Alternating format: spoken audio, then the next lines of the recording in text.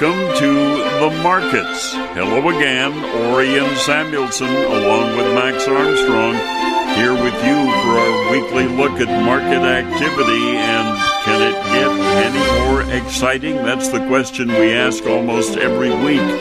But this week was one of those that you only hope to see once or twice a year because of the sharp sell-off and then the sharp rebound.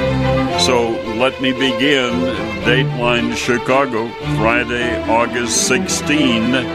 And the numbers, Dow Jones ended the day up 307 points. That's 1.5%. It ended at 25,886. The S&P 500 up 41 points, nearly 1.5% at 2888.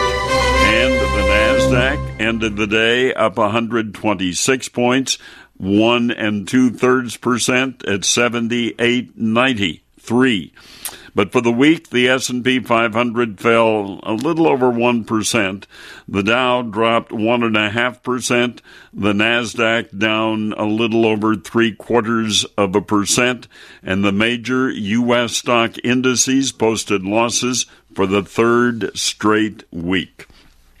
So let's take a look at this final day of trading this week, because the stock market rebounded as an ebbing bond rally and news of potential German economic stimulus brought buyers back to the equities market. That closed the book on a tumultuous week where you never know what kind of news will have a big impact on the market. While all three major stock averages ended the session higher, they still logged their third consecutive weekly losses, having been rattled since Monday by growing China-U.S. trade animosity, simmering geopolitical tensions, and signals from the bond market that sparked fears of impending recession. But then today, Germany's coalition government said it's willing to suspend its balanced budget rule and take on debt, raising hopes that Europe's largest economy could steer itself away from recession and cooling worries over the global economic slowdown. One analyst in New Jersey said the market is looking for some positive news to take into the weekend. David Carter, Chief Investment Officer at Lennox Wealth Advisors in New York, agreed, but he said the underlying anxieties remain. He said it was a great headline, but further analysis may eventually create uncertainty and weaken markets. The level of uncertainty around the world is rising significantly, and there's no clear end in sight. German stimulus hopes helped the benchmark 10-year U.S. Treasury yield rise from 3-year lows, closing the book on a difficult week which saw 10-year yields dip below those of 2-year notes. And to a lot of economists, that is the classic recessionary red flag. But rising bond yields did give a boost to rate-sensitive banks, sending the bank index for S&P up 2.5%. And all 11 major sectors of the S&P 500 closed firmly in the black today, with industrials, technology, and financials enjoying the largest percentage gains. NVIDIA Corporation jumped over 7% after the chipmaker's quarterly results beat analyst estimates. Deere & Company cut its earnings forecast after missing the Wall Street profit estimates in the face of the ongoing China-U.S. trade war, but still the farm equipment maker's decision to cut costs sent the stock up 3.8% today.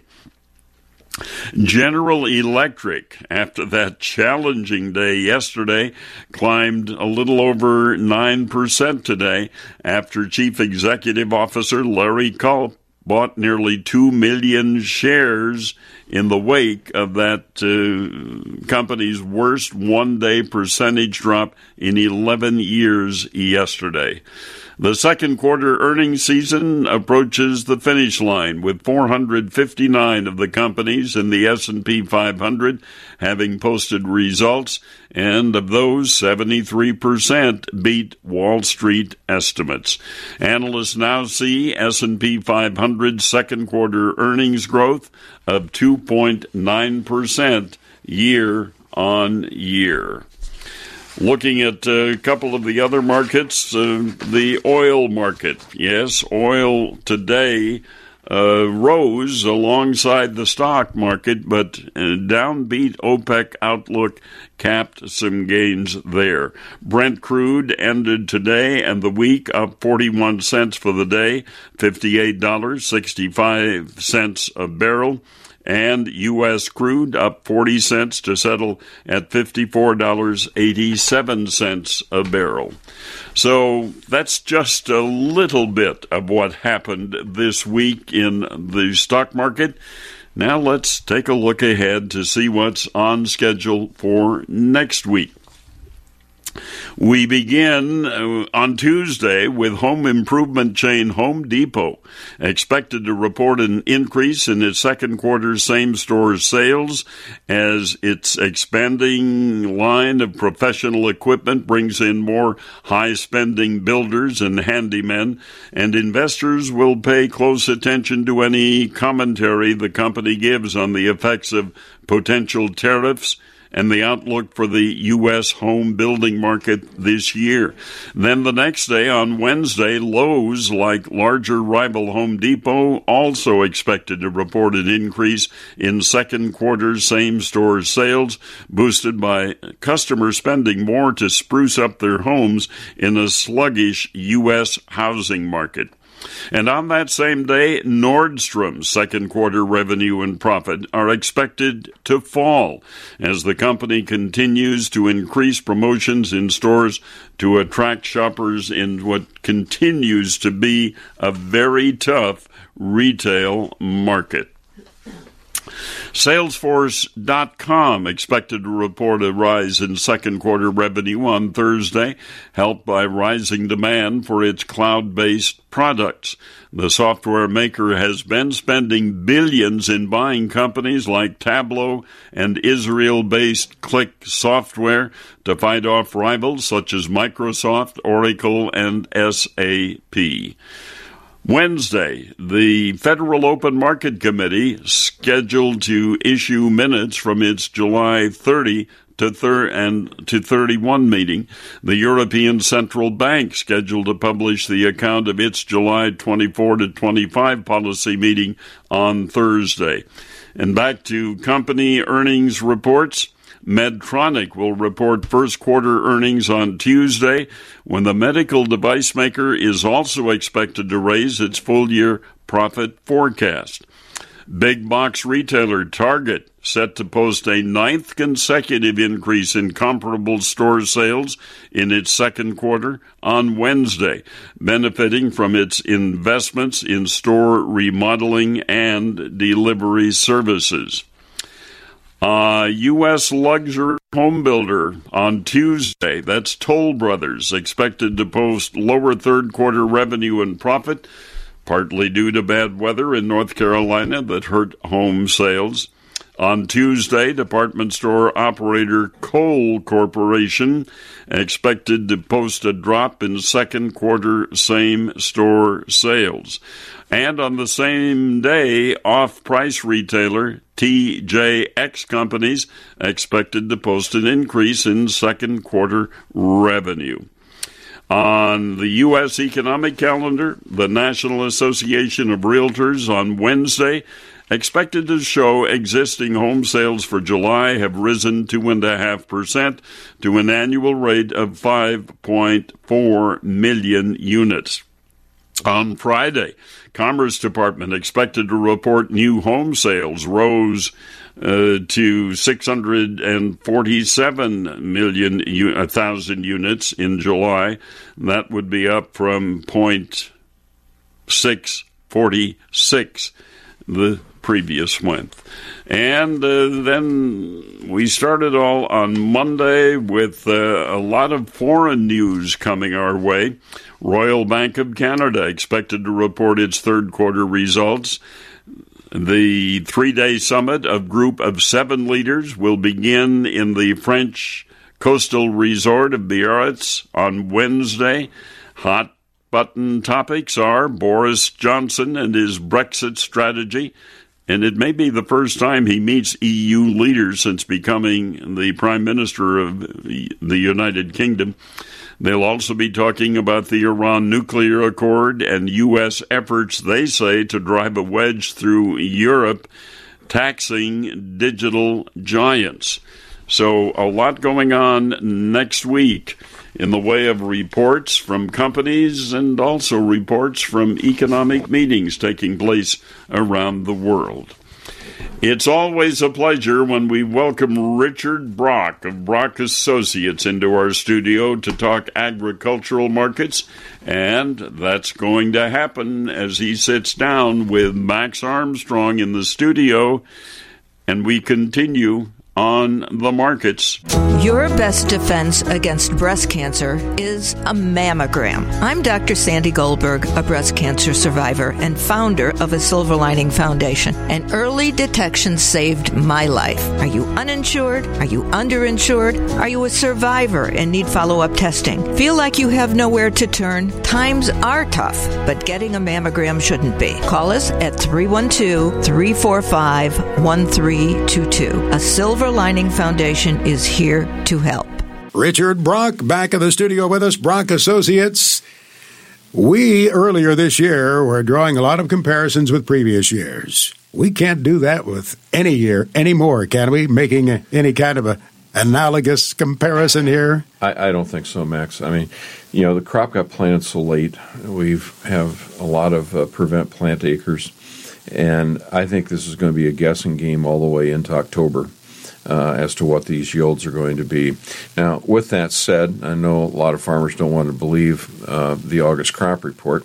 I think based on what is going on at the time, I think it's accurate myself. I mean, I think the corn numbers are accurate on the planted acres, and people earlier were saying, well, we can't have that many acres with all the prevent plant. Well, you take a look at what came out as prevent plant. We've had 11.2 million acres in corn and 4.3 million acres on beans, and you look at the states where it occurred, the big ones, South Dakota and Illinois, I don't see how anybody can really argue with these numbers. I think they're pretty accurate. Indiana, same way.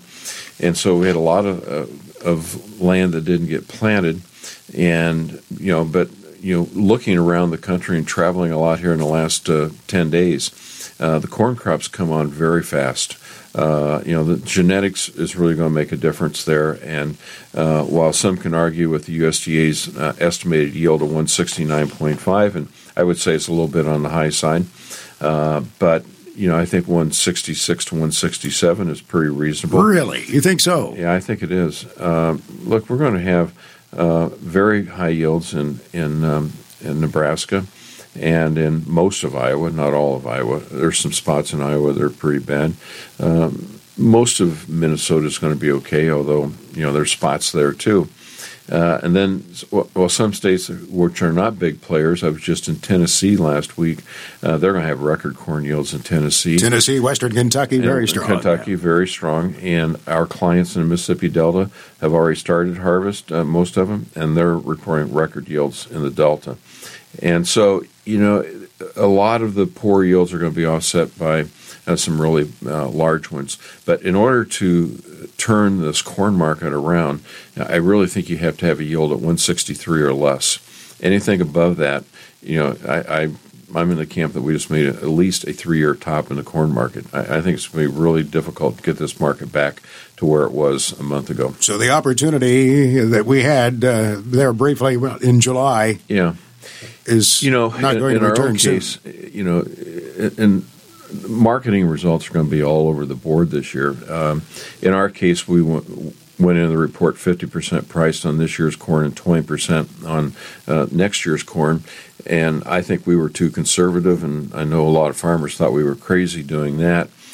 And the other end of the spectrum, I've watched, even in our own introducing brokerage firm, farmers who do their own marketing and don't listen to us, went in this report long futures. Now, if you went in this report long futures, we'll call it Texas hedge, you're long the field, long the board. I mean, you can destroy marketing results real quick doing that. I just don't think it's if you didn't want to be short, then be out. But, this is going to have a reversal of fortunes, unfortunately, for a lot of people. I had a farmer tell me, a Northern Illinois farmer, said he had been out looking at some of his corn, and he said, I'm swearing you to secrecy here, but he said, it looks like it could be a very good yield. But, he underscored, everything has to fall in place from here on out. He's got to be able to get that crop mature. He has to have moisture for it yet. And he still needs the heat for it. Well, I can understand that. And a lot of people say, well, what if we get an early frost? If you base all your marketing decisions on what ifs, you're never going to get anything done. You got to spread it out. People may not want to be as aggressive as we've been, but it depends on where the farm is. If you're in Tennessee, Mississippi, you can be really aggressive because you're close to harvest. In those states with record crops, would be that aggressive in South Dakota? No. It's kind of like real estate prices, location. You got it's hard doing general recommendations in marketing this year because no one falls into the same category. And so it's been very, very difficult for firms like ours to try and say, look, we're going to 50% price. For some of you, that might mean 70. For some of you, it might mean 30. And you got to read between the lines based on the production of the farm. No one size fits all marketing this year, you're saying? No, not at all. And and even like next week, the Pro Farmer Tour will be taking place. I don't see how we're going to get any accurate information out of crop tours next week. The crop's too far behind. Whatever comes out of there will probably be a bullish number because of the maturity of the crop. Hope something good comes out of it, but it's going to be very difficult with the maturity of the crop right now. The crop that worries me more than anything else, put me on a debate team, I could probably argue more strongly for a bullish case in soybeans than in corn, just because most of the beans got planted so late. You're looking at basically double crop yields. For soybeans, they're way behind. So if anything is suspect to an early frost and low yields, I think it's soybeans and not corn.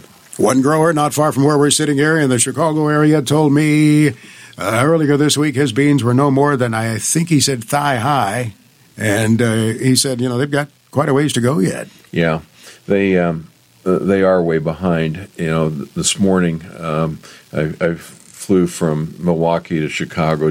I wanted to get a crop tour, and I knew I would be low to stay under the incoming traffic to O'Hare. And everything looked really green that was planted. I mean, I saw a lot of prevent plant acres on the way down. But, I can't, even from 4,000 feet, you can't tell how high the soybeans are. But they're green, but they're way behind. And I don't know if soybeans can catch up like corn or not. I'm not an agronomist. Corn does catch up.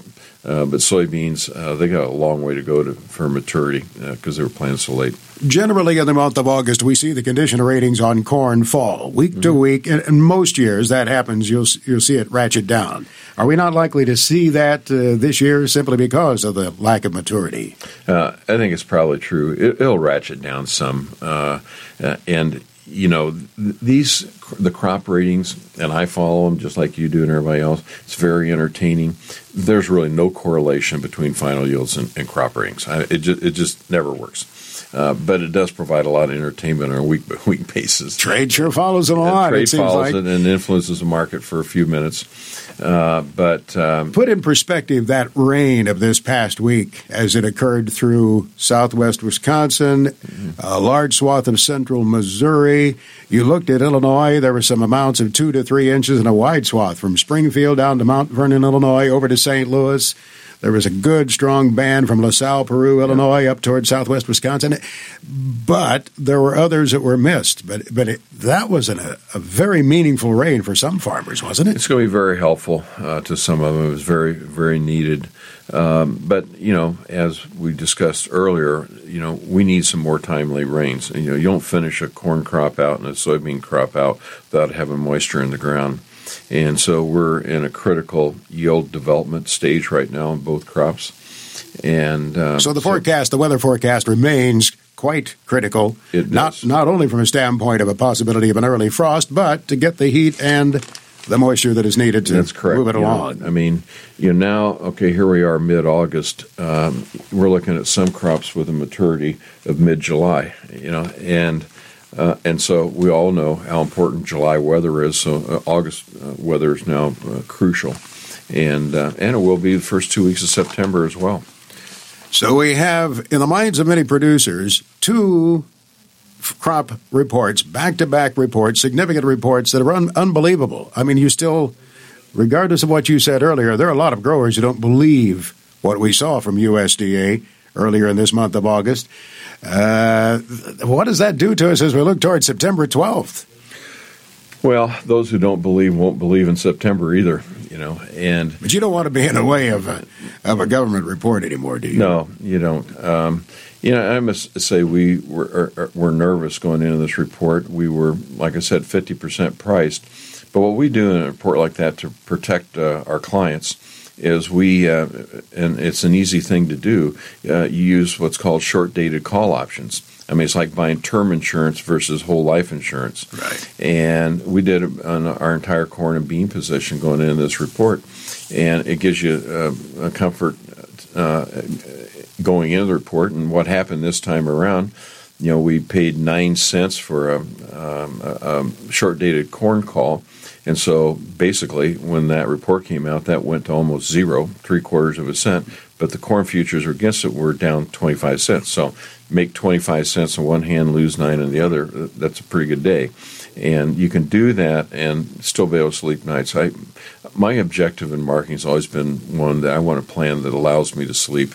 I don't want one that's going to worry me.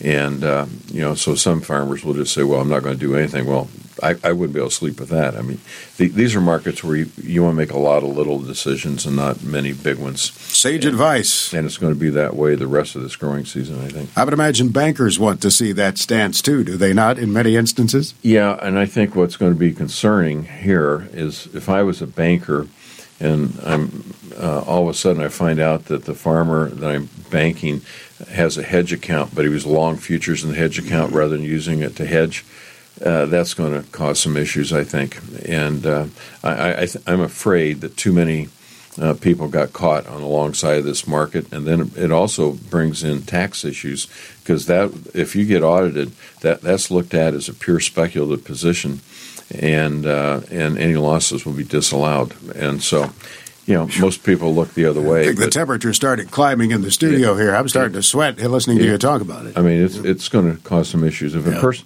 normally though, I mean, from a practical point of view, IRS doesn't care unless it's a big loss, big write-off. I remember back in the 80s, this was a major, major problem for a lot of people. Got caught in the long side of futures and lost hundreds of thousands of dollars. That raises some red flags.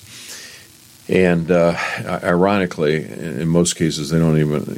A farmer can say, "Well, I'm buying back corn I've already sold." That doesn't fly either. That's still looked at by most auditors as a speculative position. So, got to be very careful when you're making moves like that. Well, one thing, coming back to what you were talking about earlier, if that corn yield is there, we get the crop to maturity. Let's assume that everything falls into place. There should be some decent off the combine yield reports coming at harvest time, whenever that harvest is. Yeah, whenever it is. It's too early to tell right now. Like I said, the Delta's harvesting corn right now, and yields are coming in very good there. But, percentage-wise, not much of our corn crop really comes out of the Delta. And in Tennessee and Kentucky, they've all got great crops. But, it'll be interesting. I don't even know if the corn crop is mature enough this year for some of the farm shows, like next week I'm going to be at Dakota Fest up in Mitchell, South Dakota, be speaking there for DeKalb Asgrow. And, then the week after that is the big show in Illinois. I think it's in Illinois this year. Decatur, Illinois, they plan to be running combines. And, that's the question. Is the corn mature enough in either one of those areas to be running combines? Well, probably not for many of the farmers, for sure, but for demonstration purposes, they plan to run the combines. Mitchell, South Dakota, that area is way behind. Right. I don't know. It'll be interesting. So I'll be up there Tuesday and Wednesday of next week, and I hope to see some combines running, but we'll see. Appreciate you coming in, sir. Thanks for the time. Max, always good being here. Richard Brock, Brock Associates.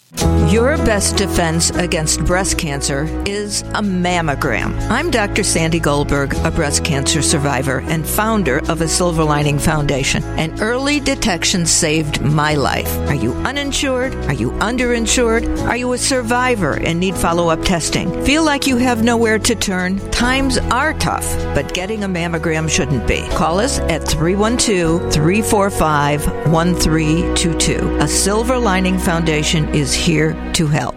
I first visited China back in 1976. I have been there 10 times since.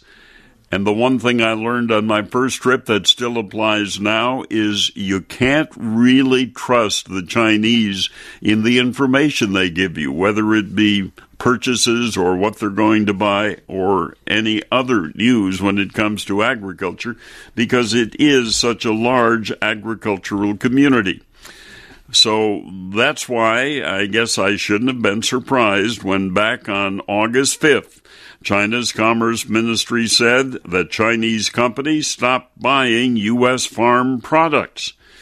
But now, as we take a look at what actually happened since the 1st of August, China made its biggest purchases of U.S. pork in 7 weeks last week, as the world's largest pork consumer bought 10,211 tons of U.S. pork during the period August 2 through 8 for shipment this year. That's because of the impact of the African swine fever. But the sales are a sign that China needs meat from the U.S. to offset the deaths of the millions of pigs in that outbreak. The tariffs have slashed exports of U.S. crops, including soybeans and sorghum, prompted the Trump administration to compensate American farmers for losses over 2 years with as much as $28 billion. But as we take a look at some of the other purchases, U.S. exporters shipped 599,340 tons of previously purchased soybeans to China in the week ended August 8, and that was the largest week of shipments since late February, according to the USDA. The other big news that happened this week, a beef packing plant burned to the ground in Kansas, and margins of U.S. beef processors climbed to a record high today as the closure of that Tyson Foods slaughterhouse due to the damaging fire fueled concerns about a shortage of hamburger meat and steaks.